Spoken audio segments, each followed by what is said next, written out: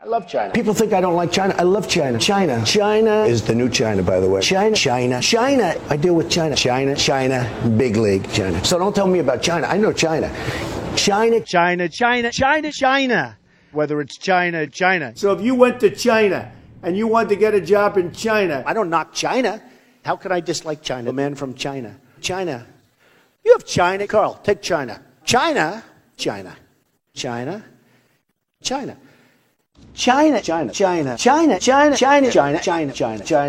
over here. Look at what China's doing. They're learning from China. China, okay? Look at that. Isn't that nice? China.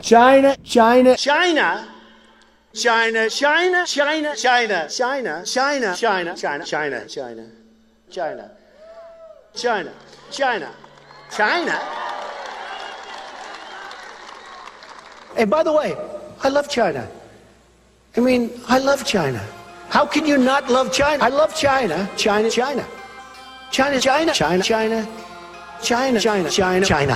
And you know China, South China. People say, oh, you don't like China. I like China. I love China all the time.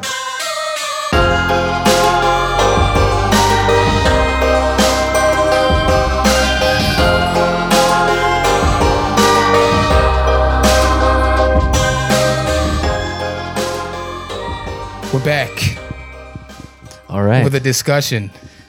Whew. We did it. It's like we never left. That was a great commercial break. So, I don't know. That did. So who's gonna let it rip first? I'm not gonna let it rip necessarily, but that explanation didn't change my mind completely, because most states' propaganda is full of bullshit, and if you have an autocracy, it's hard to really trust. At least with a duopoly in America, they're all neoliberals, but they hate each other. At least one side hates the other side, and the other side they're just inept.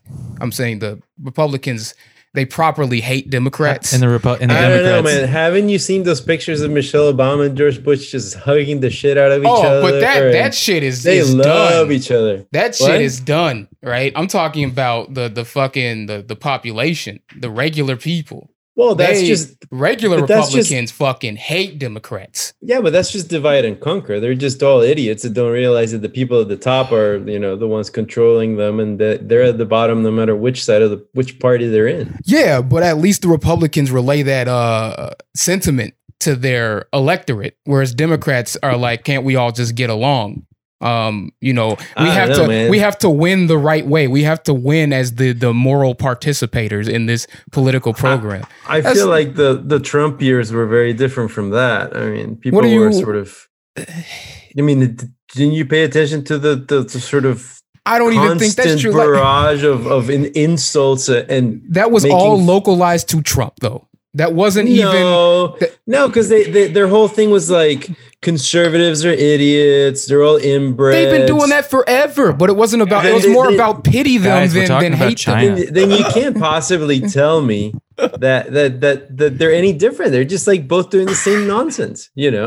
What I'm saying is that the way that they approach that same nonsense has two different programs applied to it. Well, they're the same in some respect, but there is arguably more plurality in the United States than there is in the Chinese. And what I'm saying is that plurality, at least in a duopoly, you'll have the two sides trying to prove the other side wrong, whether it's disingenuous or not. We have two wings of a capitalist party. Right. When you have an autocracy, and I'm not saying that in a bad way, right? You have one party. It's the party. So the propaganda that's coming out, there aren't two sides to that propaganda. Is there another party in China? There are, I'm going to get the numbers wrong, but there are a little bit under 10 political parties in China. What's their membership like? We're talking about a completely different paradigm, because depending on how you want to define autocracy, what Thaddeus is talking about is 100% correct. Like, nobody from the staunchest supporter of the CPC to the person that claims they're the newest fascists or whatever is going to pretend that that anybody else is ever going to get in political power anytime soon, unless you have an absolute like regime change and the CPC is violently, overthrown. These political parties exist in sort of a different functional purpose, and unfortunately, I'm not far along in my studies of the Chinese political structure as it currently stands to elaborate on that more. But yeah, there are all several different political parties who consult with the Communist Party in an organization called the CPPCC, the Chinese Political Something Consultative Conference. I'm just going off the dome here. Who's that guy with the boot on his head, like Frumius Bandersnatch, or what's his name? Are we going back to the U.S. for Vermin Supreme? Vermin Supreme. Does his party have a wing in China? Maybe. But I think something that is important to understand as far as like if you want to talk broadly ideological diversity within China versus ideological diversity within the U.S., I don't want to explicitly stand or we talked about this word stan. I don't want to explicitly like really rah and cheerlead for China on this podcast too much. But one thing I will say from what I've observed in the US and what I've read about China, there is a much wider range of ideological diversity within China as far as what you can get paid to propagate. For example, you can be a Milton Friedman, an acolyte of Milton Friedman, a liberal, neoliberal economist, and you can get tenure at Peking University.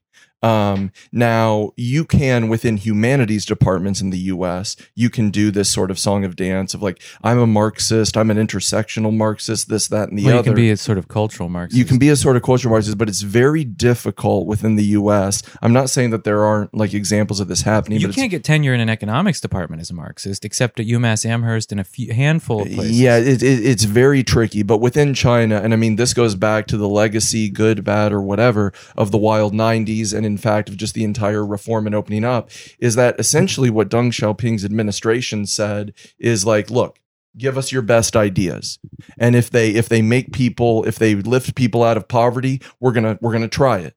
Give us your best ideas, and we might like try it in this village, and we might try it over here. Come on, professors, intellectuals, give us what you got. The U.S. doesn't have an analog for this, and this is just I think we had McCarthyism necessarily true. Like Paul Sweezy, the most famous American Marxist, arguably, gave up his academic career because he knew he wasn't going to get rehired after he published his book, Theory of Capitalist Development. Oh gosh, why do I keep doing that? I just spilled beer everywhere. I'm sorry. It's okay. Yeah, Paul Sweezy couldn't get a job. Paul Sweezy. I mean, so he had to give up academia and ultimately just I'm a beer noob. Publish on his own, start Monthly Review. Because he was at Harvard with Schumpeter, and Schumpeter died, and he knew he wasn't going to get it renewed for his contract. I'm not saying that you can't have a diversity of opinion within an autocracy. I would imagine if there's only one game in town, everybody's got to throw their hat into that arena, right? So you are going to get, diversity of opinion in that capacity. What I'm talking about is when you're talking about the state apparatus and what they are releasing. Are you necessarily going to have someone who releases some secrets like the Pentagon Papers? Are you going to learn about an Iran-Contra scandal? That type of shit. I don't know if that's necessarily happening in China. If you've got some information on that, we can get spicy. For the Pentagon Papers, and this is just my opinion. Now I'm going off the dome. These are just my hot takes. Hey. That's Daniel Ellsberg's release, right? He's wasn't Mike Gravel related? Right, part of that. Okay, rest his soul. He read them in the Senate on the Senate floor because you can't get into. They basically can't do anything to you for anything you say while you're basically on the Senate floor talking. So this is my own editorializing, but the Pentagon Papers, and I mean, in my opinion, this applies to a lot of people like Edward Snowden, Julian Assange. The Pentagon Papers were what has been called by the CIA and others for a long time a limb limited hangout. And what you do is, if you see a scandal building, you get a patsy who is loyal to the U.S. government to do a limited release of information, get the bourgeois papers and news outlets to talk about it for a little bit, and then capitalism is able to go on with this illusion that, look, we're self-correcting. We have these, rebels who are able to, keep the thing going and do these justice things. When really Daniel Ellsberg, I mean, he consulted with ex-directors of the CIA before releasing the Pentagon Papers. This is just my editorializing. People can say like, but that was a fact. This like tinfoil stuff. Right? This is just Alex Jones stuff. But this is all fact. He consulted with several CIA very upper officials. They combed through the Pentagon Papers. They made sure, what is this going to be? And then it was released to the public. And then the bourgeois papers put on this big performance of, capitalism and the freedom of speech, blah, blah, blah. And we're correcting ourselves. This is all orchestrated. Well, I'm just saying. It's like the usual suspects, how he says like the greatest, trick the devil ever pulled was convincing everyone that he doesn't exist. Well, the United States' greatest trick is pretending that there's freedom in it. Everyone fucking goes around thinking that they're so free in this country. It's absolute horseshit. The greatest trick Julian Assange ever pulled was convincing Max Blumenthal to suck his. But at this point, right, I fail to see the connection. This seems to be connected to what Marco, you were saying when we were having the interview, is basically like, you don't believe the information because of where it comes from. You're getting to a point where no one believes anything, nothing matters. So like the fact that the state in the United States has to get to the point where they have to have a limited release to even have the appearance of, of truth or of fairness. If you're in an autocracy, what is the mechanism for that control is what I'm asking. There is what I question is the idea that we don't live in one. We live in a duopoly. I this idea that we're not. We don't actually live in a duopoly. We live in a capitalist society. How many non-millionaires are actually pulling levers of power in this country? We don't live about in a 30%. 30%. Duopoly really? of the Congress are non-millionaires. How many are going to be non-millionaires in 5 years? I don't know. I'm just saying. You asked the question. Did you see the Princeton study that concluded that America is an oligarchy because only what the I didn't say oligarchy. I said autocracy. No, I said oligarchy because there was a Princeton study recently released which proved statistically that the only policies that get enacted are what yes 3% I've seen this for a long time. Only like 5% of the policies that are enacted are from people that are not in the top 1%, some shit like that. They don't only. So why even call it a duopoly? I'm just saying, like, as far as the dissemination of information, we were talking about in an autocracy. So there's gossip and shit talking going two directions. Right. Let's say it's gossip and shit talk going in two directions. In China, they're just throwing the shit into the South China Sea. So what I'm saying, I'm not even saying that China doesn't do this, that America is better at it, that even an autocracy is better than a duopoly. We probably live in an oligarchy rather than an autocracy, right? An autocracy may be better than what we have here. And what I'm saying is, what I perceive as a good thing is when you have someone able to release information on the state that the state may or may not want to be released, like in there, Snowden. Does that exist in China? He's literally not here. But he released it. And again, he's like literally under threat of death at this point. Like, what are you kidding me? Does that impetus even exist? Yeah, but there's no second order authority in this world. You have the state, which is an authority over the population. And then it sounds like you want an authority over the state to make sure the state isn't cheating. But at some point, there's the last guard.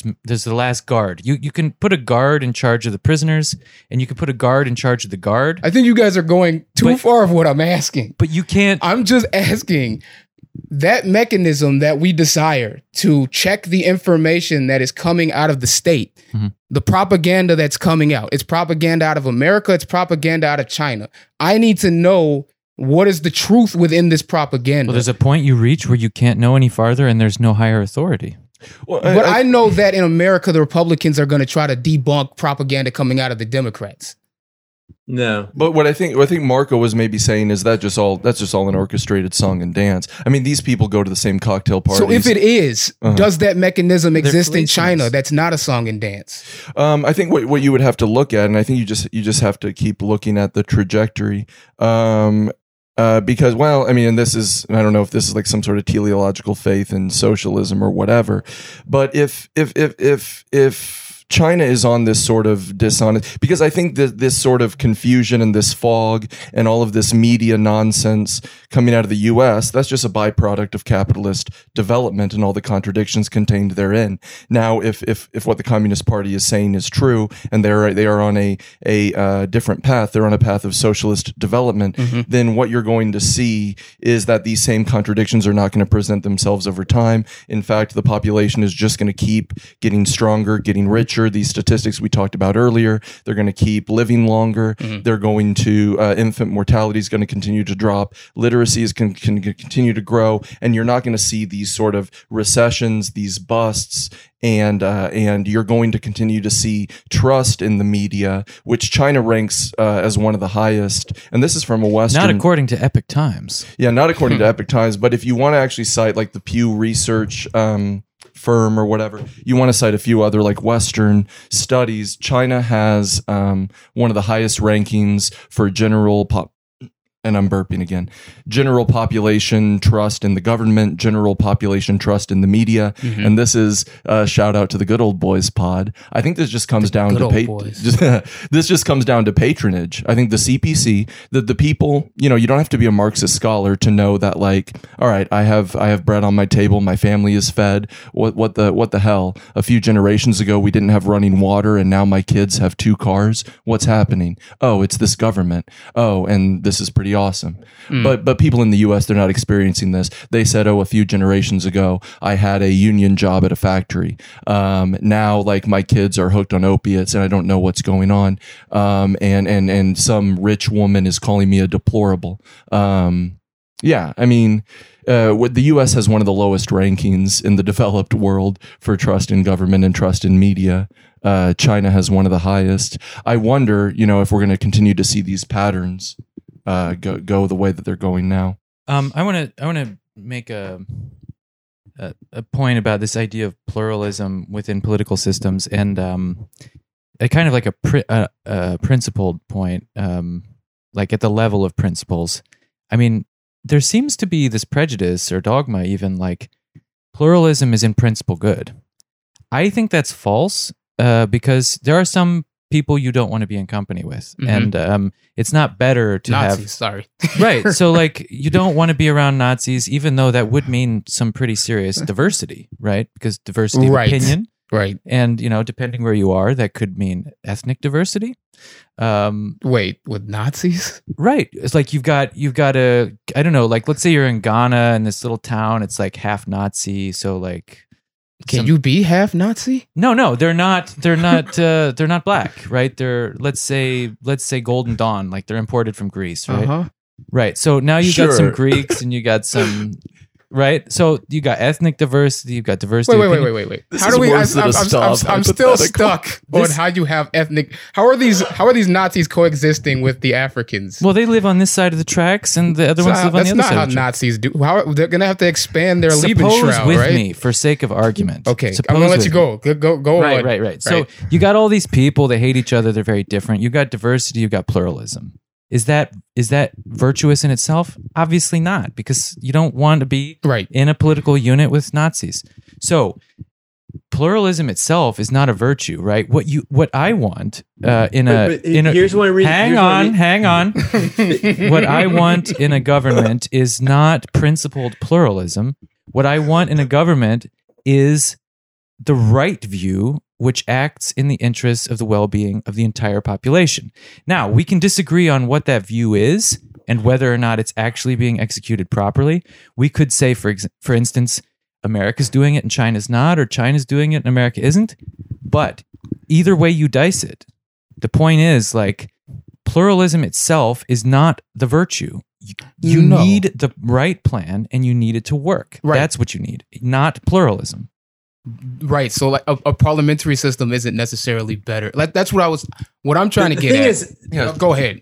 Yeah, well, there's two things here. The first is I want zero economic pluralism. I want everyone to have the exact same shit. Two. Are you serious? What? Yes. And then you don't mean numerically the same, like we have to use the same toothbrush. No, I just mean like if you need something, you get it. And if you don't fucking need it, you don't get it. And then the fucking store, like we don't need to have billionaires. And that goes to the second point. The reason they push all this pluralism shit is because they want you to accept that there should be billionaires, right? They want you to accept that, that's good because there's economic diversity. I don't want economic diversity. I don't want poor people to exist. I want poor people to rise up and not be poor ever again, And I want rich people to come down and not be rich ever again. Because you can't have democracy if you have oligarchs. No, you can't have. What you're just going to have is a bunch of people exploiting other people. That's what you're going to have. Because the only way you're going to get rich is through exploitation. No one generates 1,000 times more, wealth than another person. I mean, you're not Superman. Right. So it's just bullshit. It's just Superman. A way to justify that. And another part of the sort of pluralism thing is really it's just a euphemism for we don't want the Nazis to kill all the Jews again. It's just a euphemism for that, right? It's a way to say, well, we need to allow other people to exist. And then, the freaking neoliberals latch onto it and go like, oh, you're going to kill the billionaires the same way the Nazis killed the Jews. Those are hardly comparable. Well, I know, but that's the game. That's the behind the scenes seduction of the word, right? That's because words have shifting meanings, and you use the shifting meanings to control people. So I'd have a question for the billionaires in that capacity, because in America, we're fans of killing terrorists, right? Whatever that means. So we're not against killing a group of people. So if you're gonna pick a group of people. I mean, what if the billionaires are the terrorists? This is probably. If we want to get back to China, this is probably going to have to be edited out. But if take it back to China. If this is probably going to have to be edited out, but if we really were fans of killing terrorists, we'd just kill the entire. I was saying to Daniel off to the side, this could be a good transition back to China, because one of the frequent objections to the argument that China is still on a socialist trajectory is like, what about all these billionaires? You want me to get into that? Yeah, do it. Yeah. Okay, so a few just interesting tidbits. You mean Jack Ma and so forth? Jack Ma and so forth. Few interesting tidbits, and this is just fun because I think like probably the audience for this podcast and like a lot of people who in the U.S. who consider themselves self-socialist or leftist, they're really fed up with billionaires and like what was there was that Jeff Bezos is shooting himself into space, and there was this petition. Yeah. They got thousands of signatures to say like, "Don't come back," or like, "I hope your ship explodes," or like some like people are primed. They need to. I think we need to study more. And I'm not saying this proves anything about China, but I think this would be sort of interesting for people to study more. Is how the death penalty gets used in China. So there is a list that comes out every month. I forget if it's in Chinese Forbes or Chinese. It's one of the Chinese editions of one of these, like capitalist type magazines, and it's the list of the wealthiest people in China. The nickname for this list in China, it's colloquially known as the kill list. This is because this is how the CPC uses its death penalty as compared to the U.S. Amnesty International. It's very difficult because, like we talked about, are they defending billionaires? Amnesty International, it's very difficult for them to figure this out due to lack of transparency from the CPC, but they estimate that the Chinese government uses the death penalty more than the rest of the world combined. Forbes magazine in the US did some follow-up research on this, and they estimated that 41 billionaires are killed by the CPC per month. Now I know we'd be in good shape at that rate. Well, this is the kind of statistics that people don't think about when you have a communist government, allegedly communist government that is this powerful. This is how if you look at the wealth. Leave the millionaires. Just get rid of the billionaires. If you look at like the wealth distribution or the I guess the net worth of people, the general distribution of how that is for people who get the death penalty in the US, it skews very destitute, very poor. In China, the graph skews the exact opposite. Again, I'm not saying this proves anything about whether China is socialist or whatnot. I just think it's an interesting different use of the death penalty. I'm just saying I had an argument with my brother, and we were arguing about who is more of a threat, who you're more afraid of. So it's kind of one of those arguments of what is like actually going on versus what should be, an is versus an ought. And the idea, he was like, if you have a guy who you're seeing this guy in tattered clothes, and you have your wallet on you, and you see the guy in the tailored suit, who are you protecting your wallet from? Right? That was his base argument. The guy in the suit. That's when you're gonna like literally, you're probably protecting your wallet from the guy who has an immediate need to get your money. That's just the capitalist, right? That's obviously who you're gonna protect your wallet from in that moment, is the guy in tattered clothes.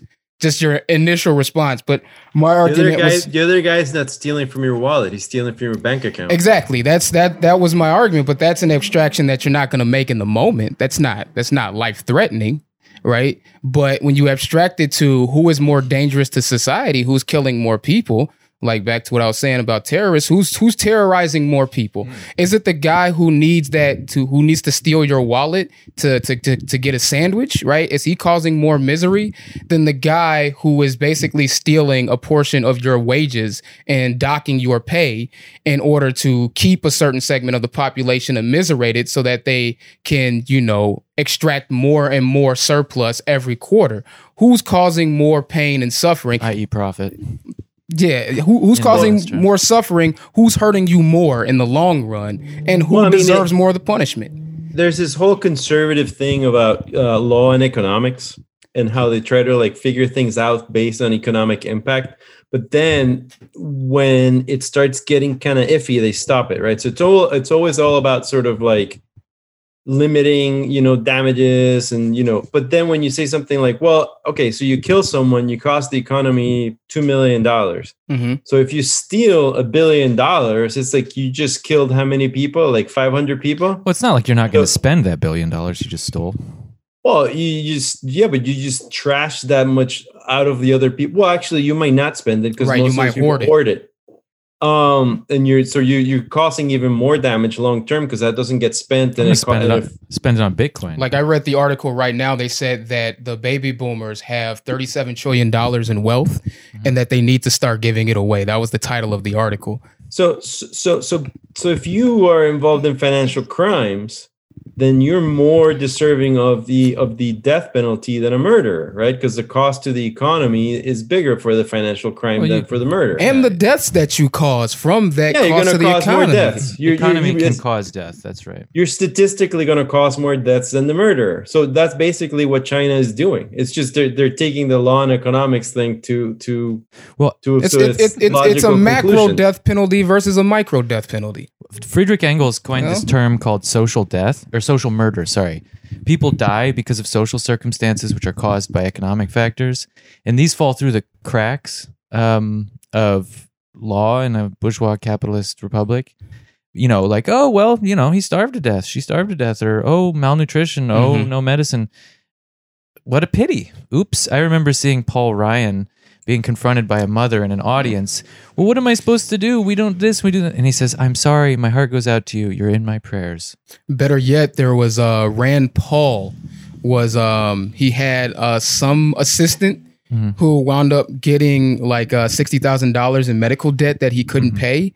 And all Rand Paul did for him was, we'll start a GoFundMe. It's about charity.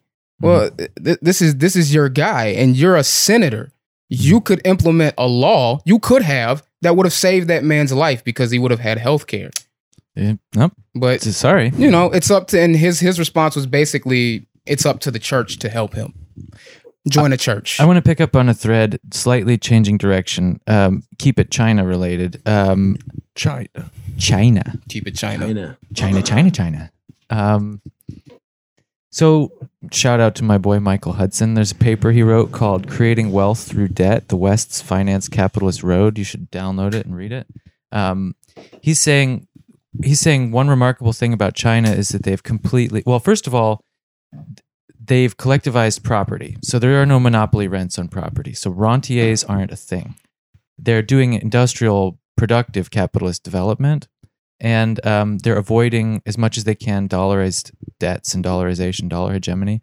So obviously they hold American securities like bonds in dollars.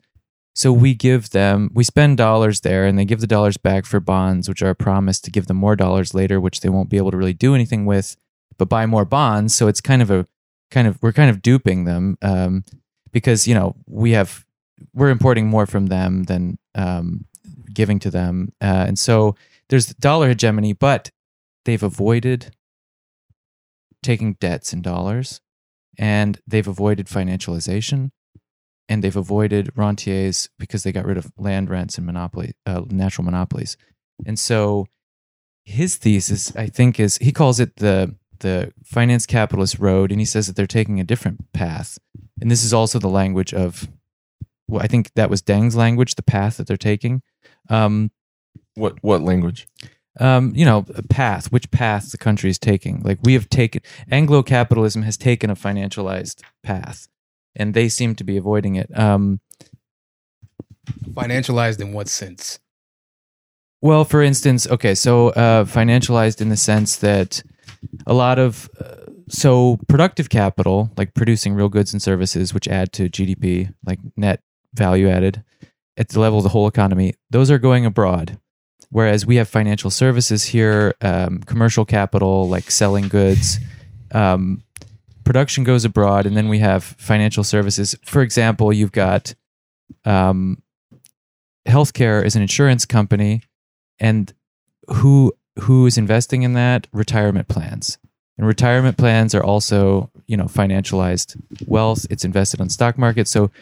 So you might have people's retirements invested in insurance schemes, and then you just have all these massive circuits of financial, like money wealth, not real goods and services, but like cash or currency moving around here. And then that also entails a lot of debts, because every financial asset is another person's obligation or debt. And so financialization is an economic way to say neoliberalism. And we don't like China, and we want war with China because they have a massive public infrastructure, which if you privatized it, you could get it, we want to financialize China, and they're resisting financialization. Basically, that's what Hudson says. Any thoughts on that? Like, what does any of the literature you read from China talk about financialization or dollar hegemony or currency? Probably pretty limited perspectives on this. I know that from what I read, this is why China and Russia are growing closer and closer. This is all part of bipolarity. They want more and more independence from the dollar. They want more and more independence from the U.S. in general. So China wants to de-dollarize? That's the BRIC nations: Brazil, Russia, India, China.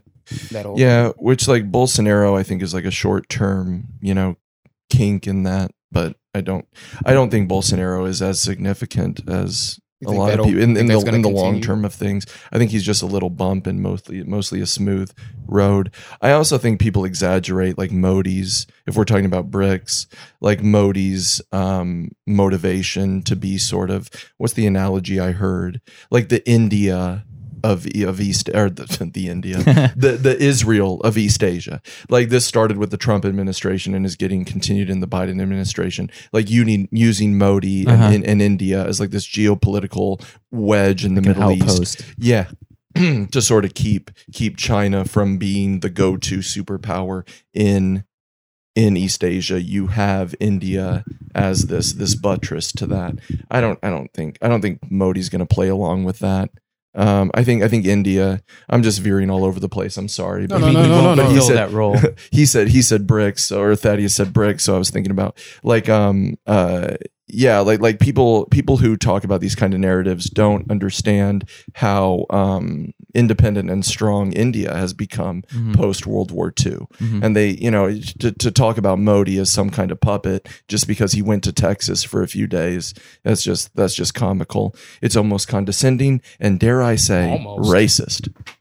Well, the real question I got from that is, I'm not a puppet because I haven't been to Texas. And Modi is because he's been to Texas. What is that? Texas turns you into a puppet. You mean someone has their hand up your ass and as soon as you get there, that's what they do. They put strings on you and put their hand up your ass. This is what I've heard. Yeah, many such cases. This is what happens when you go to Texas. That happened. No, I'm hating. I have family in Texas. I love Texas. One of my best friends is in Texas. Yeah, I love Texas. Shout out to San Antonio. But he is a puppet, though. My cousins. I like puppets. I'm not saying there's anything wrong with puppets. Nothing wrong with being a puppet. Nothing wrong with puppets. Many such puppets. Marco, you're being remarkably quiet. Why don't you put something down or talk some shit or something? But there's nothing for me to say. He's gotten all the good China knowledge. He's absorbing, and I'm just listening. I am curious though. This is like kind of off. This is about China, but and it is about currency. There's this push-pull thing going on in China with the whole Bitcoin cryptocurrency thing, right? Where the largest hash for Bitcoin was in China for years, right? They're getting shut down. They had the most miners. And then, but they don't want it there. So there's this weird thing where it's kind of far-fetched to think that Bitcoin is just going to replace the dollar as a reserve currency. But and then the Chinese obviously don't want Bitcoin to do that. They would rather like their own currency become reserve currency. Yeah. But if I were in China's position, I would rather Bitcoin be reserve currency than the dollar be reserve currency, right? So there's this weird. Because their debts aren't denominated in Bitcoin or dollars. Like they are fortunate enough to have their own debts denominated in their own currency. And that's how they can stay sovereign. I wasn't done talking, but and I know this irritates you because you have that whole MMT thing in your head, and it's just like independent of MMT, you would rather your existential threat not control currency, right? Even if it means that no one controls currency. That's preferable. Not necessarily. Obviously, the best outcome is you control currency and you're the reserve currency. Depends on the case. But doesn't it? It depends on the particular details. No, you just because they might be getting they might be getting a better deal with American dollar hegemony than they would be if you had this autonomous standard of Bitcoin, right? Well, this libertarian dystopian nightmare. The third way. Considering they fully had 60% of the production of Bitcoin in their freaking soil, right? Like they were generating the most Bitcoin of anyone. But would they still control it though? The whole point of Bitcoin is that you can't really control it, even if they had it there. They could literally go and nationalize the entire fucking industry if they wanted to, right? Like they just kicked all of them out. Here's my conspiracy theory about that, and I'm gonna let Chet go off. I'll be real quick, is that it's a pump and dump scheme by the whole Chinese government. If you have 60% of the fucking industry and this shit goes up to 70%, how much money did you just make when you sold it all and it dropped to fucking 30? I mean, it's not like China can't say, hey, production's back again. And then they buy it all up again and then it goes right back up. Why not? Yeah. With all these fucking idiots in these other countries. No, I mean, I'm not, opposed to that explanation. I'm just curious, what's going on with that, if there's any mention of that in China from a Chinese point of view, because everything we hear about it is completely filtered through the sort of interest of people here, right? It's for China to know and for you to find out. I mean, I've just been reading, bits and pieces about it. It seems like the main thrust for the CPC and for anybody who wants to ally themselves with them is the traders. You mean trying to get the digital yuan up and going. This is the big. If you read any Chinese state media about anything related to these topics, if you read anybody who's trying to make good with the CPC right now, it's all about the digital yuan. So that maybe that's like that's the third road between the reliance on the American dollar and Bitcoin. Because I think I understand what you're saying, Daniel. Bitcoin, it's the way I heard it described in The Economist is just like an anarchist's wet dream for a currency. Yeah. So, in the Bitcoin fanatics, they say it's rules without a ruler, and I just think, God, it's like a torture device, like an autonomous torture device. It just sort of applies the rules, and no one's in charge, and we're all subject to it. No thanks. Back to the point. You said they're making a digital yuan. Mm-hmm. Should I get some? Wait, never mind. Don't do that. Well, I was gonna say because I have, a very small stock portfolio on E-Trade. Mm-hmm. I was investing in the yuan for a little bit. Uh-huh. On some advice of some of my friends, I switched that over to just general Chinese tech ETFs. Mm-hmm. No, don't buy stock in any currency. Would be my general advice. Stick to your 401k that I got from my people. For all of us who have one. Yeah, absolutely. I don't have any money in my 401k. If you're on like E-Trade or one of these other apps, just like ETFs, Chinese stock ETFs. I'm on like a China energy ETF. Mm. They're more diversified. Well, I mean, holding currency is not really a long-term investment strategy. No. Currency devalues over time. I mean, no matter what, if it's the dollar, if it's the yuan, it doesn't matter. Right, you're exactly right. So just from a finance point of view, you don't want to be holding it. It may be for a short-term transaction for a trade. That $10,000 under my mattress, it's not going up in value. No, it's going down every day, every second of the day with inflation, babe. So I should buy a car, right? As an investment. You should buy a car. Yeah, a cool one. A really cool car. What? It's kind of crazy, but used cars are actually selling over MSRP these days because of the devaluation of the dollar and the lack of production in cars. It's really crazy. Like lumber is 4 times more expensive now than it was a year ago. So I should just buy a bunch of wood. Yeah, you should buy a bunch of wood and invest in emerging economies. Invest in Africa, invest in India, invest in Latin America, invest in China. I don't like this. I'm just going to get a bunch of wood. This is my third worldism.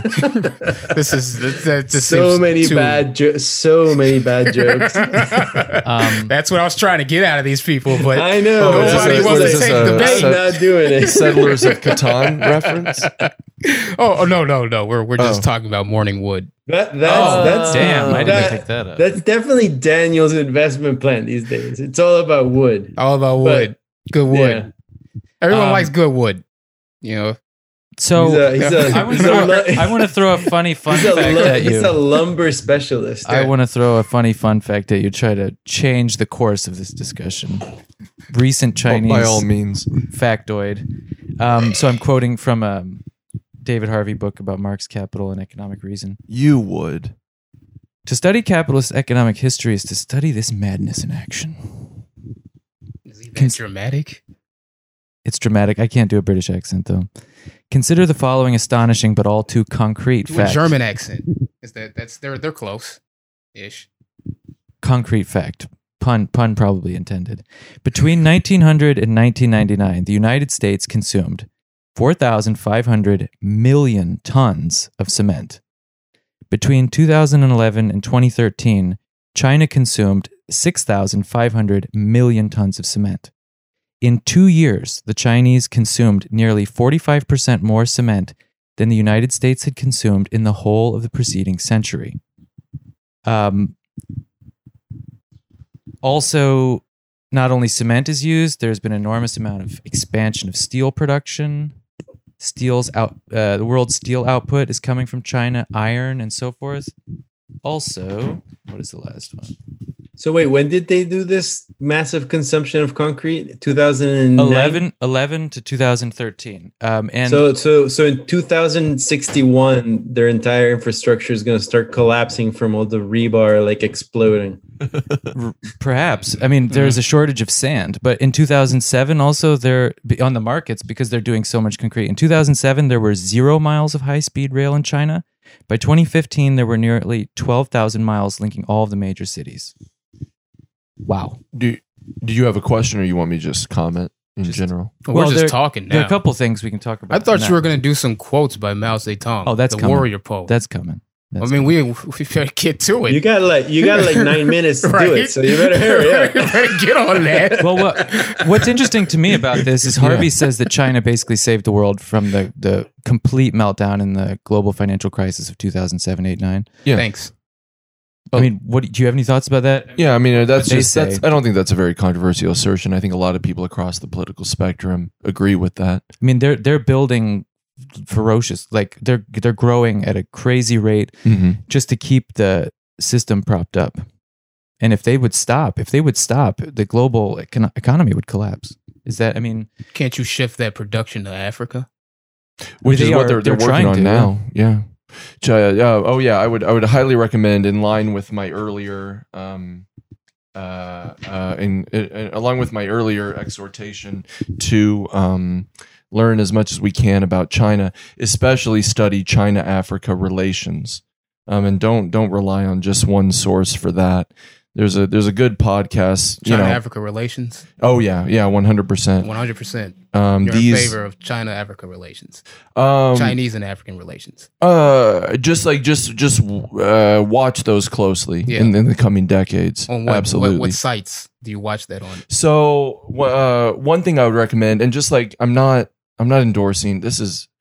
I'm just annoyed with like people in general when I like say like, hey, check out this podcast or whatever. They're like, oh, you agree with that political view or whatever. I think it's simply titled the China Africa Podcast. It is a Western bourgeois liberal podcast. It's financed good production.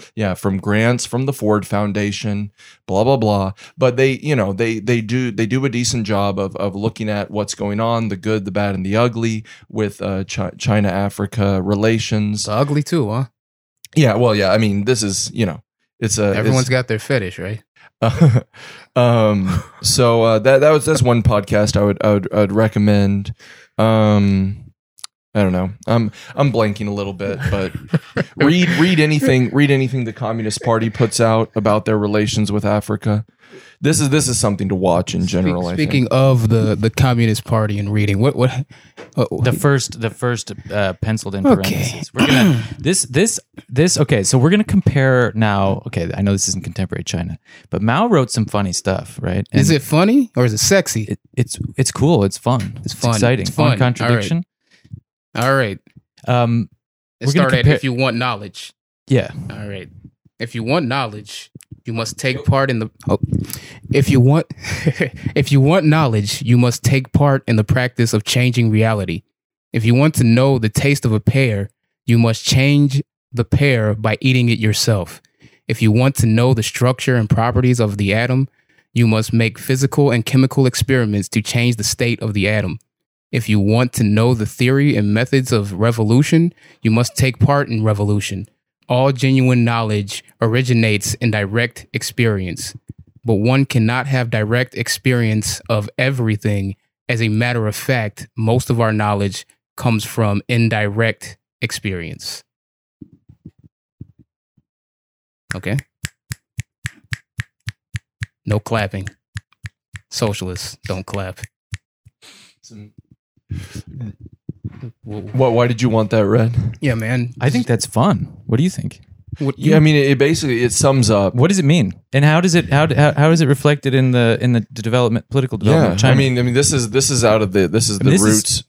This is coming the horse's mouth or whatever. Like they have a philosopher for a statesman leader, and this is what he's saying. This is sort of what the sort of roots for what becomes known as socialism with Chinese characteristics or socialism with national characteristics. You have to start with the concrete conditions that you're dealing with on the ground. You can't just. I mean, to me, it's the most well thought out, well formulated, and well tested example of actual materialism in practice.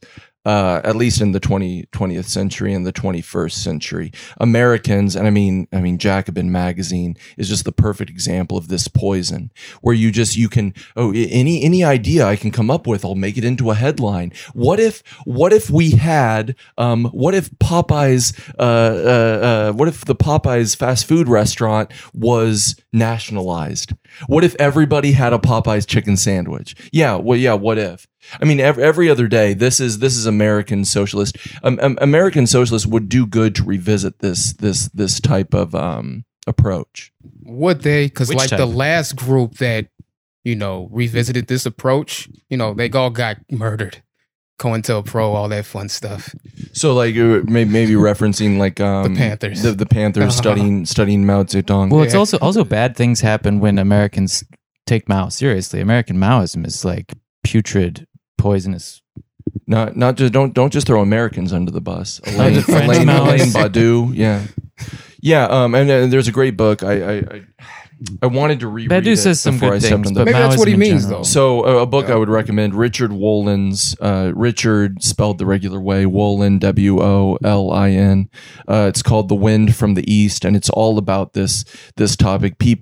Young people in continental Europe and the United States and elsewhere in the West who don't know a single Chinese character, and were just getting things third, fourth, and fifth hand about what was going on during the Cultural Revolution, started to call themselves Maoists, and applied all kinds of just bizarre practices in their own daily lives. Struggle sessions. Yeah, that was going to be my question. A very perverse and disturbing episode in Western history. But Richard Wollin's The Wind from the East follows this whole intellectual development.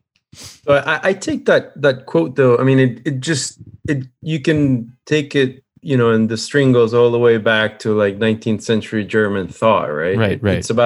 It's about how like our relationship to technology and our ability to use technology to do things in the world starts helping our epistemology, because we start learning through it to be able to sort of see more of that reality through that technology, right? Mm-hmm. And the things that the technology can accomplish or achieve are almost in like as this feedback loop with what our knowledge and our perception of reality is, right? Mm-hmm.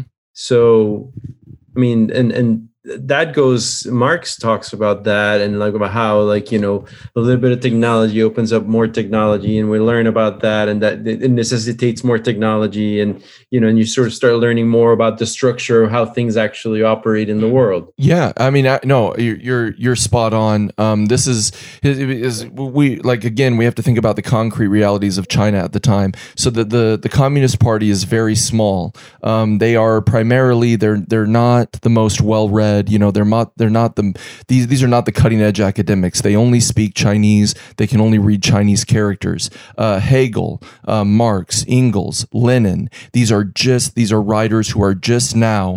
You're talking about the late 1920s, the 1930s. They are just now getting translated very slowly, very laboriously into Chinese, and they are gradually making their way into these various encampments that the Communist Party holds throughout the mainland. And Mao Zedong and his comrades are just starting to study these in a language that they can actually read, and then they're trying to figure out, okay, I'm getting these secondhand from these Russian sinologist translators, and how that we're working with, through the Soviet Union, and now how can we take these texts and apply them in useful ways to win victories here in China. And yet, you're absolutely right. So this is sort of the first contact that these communists, would-be revolutionaries, are getting with these revolutions in German philosophy and Hegel and Marx and all of these intellectual traditions. Right. And doesn't that go to the point of what you kept talking about? Socialism with Chinese characteristics. Like, the fact of the matter is that it's going to have to operate in a different way, in a different setting. That's kind of what he's saying in the quote. 100%. Because like we were also talking about LARPing, and how people, and you were talking about how Maoists in the United States and elsewhere take up that name without knowing a single character. And more importantly, they don't know the history or the conditions that generated Maoism. That history and those conditions don't exist in the United States. They don't exist in France.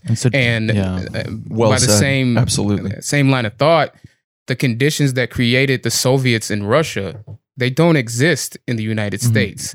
So you can't have the same program applied in the United States if you want to have a socialist revolution. You're going to have to reckon with the text, just like Mao did and just like Lenin did. You're going to have to reckon with Marxism, and you're going to have to formulate a plan based off of your own reckoning within the United States. This could be an issue of the spirit in the letter. Like you can be true to the spirit without being true to the letter. So this actually does remind me of something I heard a while ago about this Michael Hart, the guy who worked with Negri on those books. Boo. He was talking about Empire, whatever. Daniel has all sorts of issues, but it's neither here nor there. He was talking about how I think it was the 80s, he was in Central America with these sort of revolutionaries, and they were talking about the revolution there and what was happening there. And he asked them, what can I do to help? And the guy goes well, go to your country and start a revolution there. We don't need you here. We got this covered. You go to the States and start a revolution there. Fix that so they quit fucking us. And the opposite token is but the thing was interesting too on top, which I think goes to that point of you need to deal with that reality there in the way that it's there, is that, he goes, how do I do that? How do I start a revolution in the US? It's you got mountains and rifles, right? Crazy. It's but the reality here is that's probably not going to work here, even if it would work in, Nicaragua or whatever, because it's just the reality of what it would take to have a revolution in the US is probably very different of what it would take to have a revolution in Central America. It's probably going to be a financialized revolution rather than an armed revolution. Yeah. I don't know. But national characteristics. General strike. You need to attack capital at the point of production, right? Well, but what if production doesn't happen or at here the point because of we're so financialization? financialized? Yes. I think that would be more of stop paying your rent. Right. I think strike. Chinese Marxists would be very impressed with this conversation. This socialism with national characteristics. Yeah, and I think that would be the way to be true to the spirit without being true to the letter and making it into a generalized dogmatic sort of what do you call it, like a template. Because two thoughts occur to me about this. The first one is when you get Maoism in the States, it's usually codified as make an alliance with the lowest of the low, the down and outs, the rural population.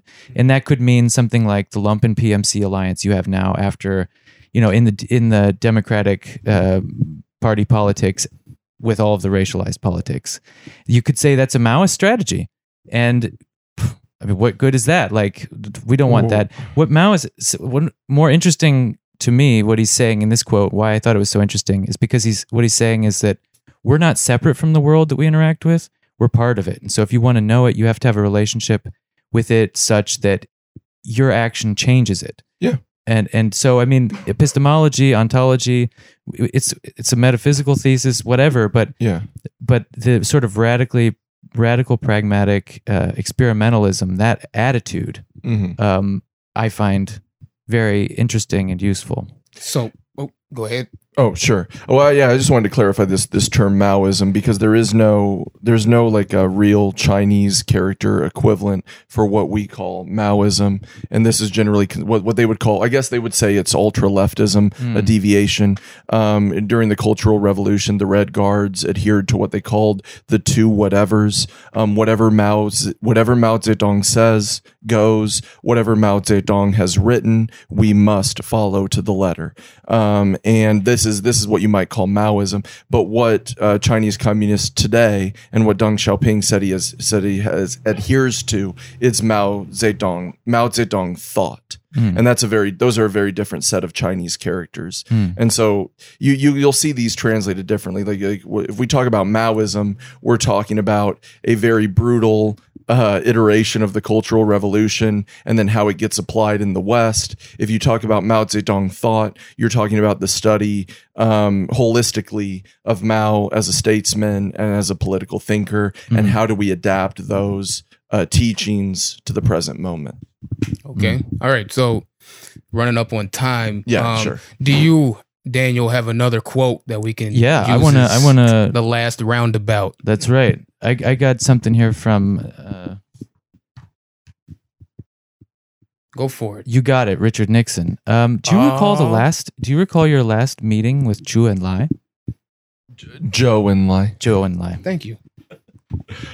All right, so you want me to read what Richard Nixon says here? Mm-hmm. All right. Well, real quick, the historical. I mean, people might not know. Okay, please give. Yeah, there were.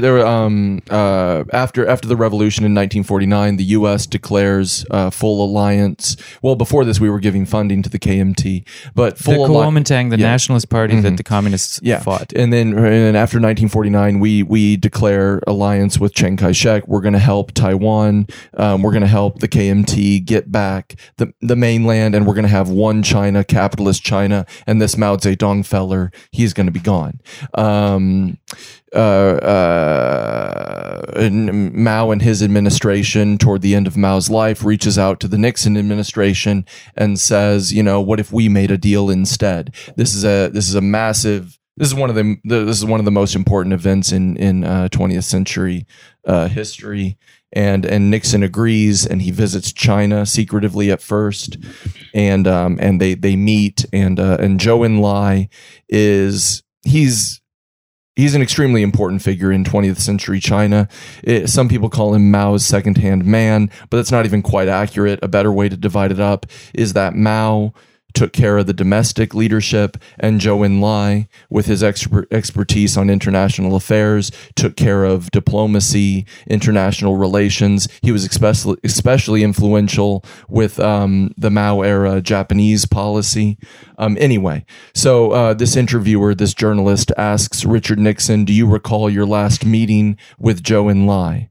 Richard Nixon: "Yes, I recall it quite vividly. We were meeting in the marvelous guest house where we stayed when I went to China in 1972.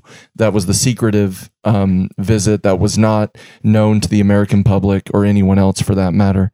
And again in 1976, much more public, broadcast on the news, etc.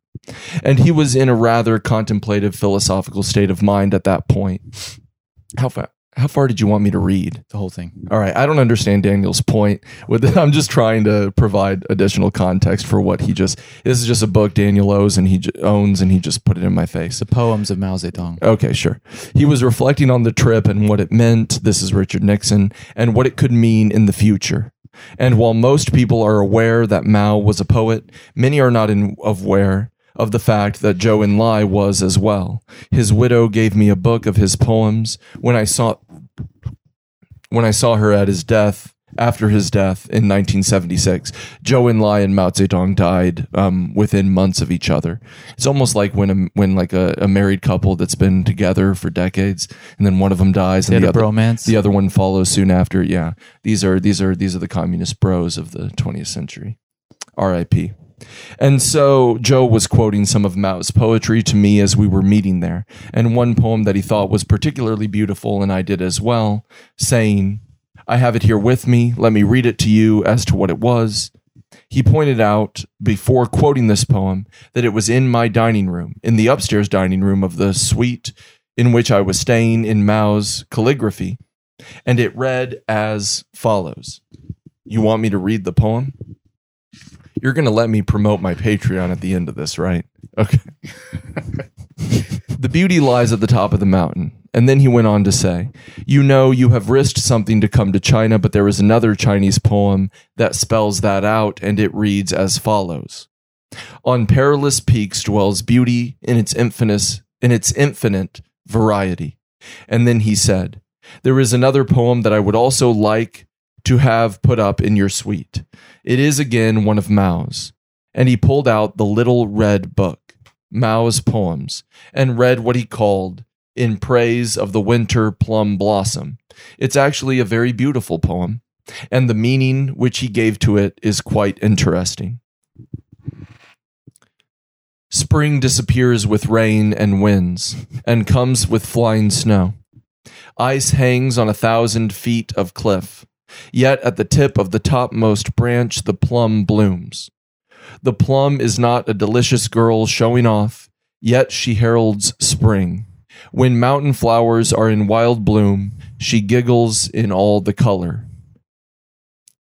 And then he said, what this poem really means is that he who takes the initiative is not one who will then reach out and stretch out his hand, because by the time the flowers are in full bloom, they are ready to wither and die. And then he said, you have undertaken this initiative. You have undertaken it at considerable risk. You may not be there to witness its success, but we will welcome your return. Incidentally, he proved to be quite perceptive.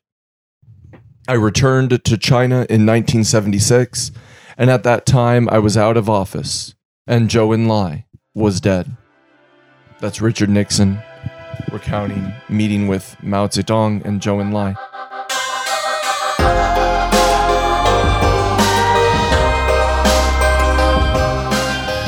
Study China, study China under Communist Party rule. This China, I don't think, is going away anytime soon.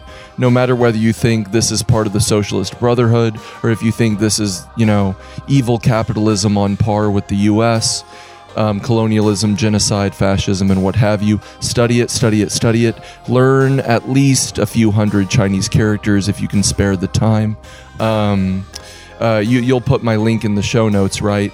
I have if you're the kind of person who's on the move a lot, maybe you have a commute on the train or you drive, and you're the person who prefers audiobooks and podcasts to print literature. I have a Patreon with a podcast feed where I record copious amounts of Chinese Communist Party of China texts. And I record them in audiobook form in English.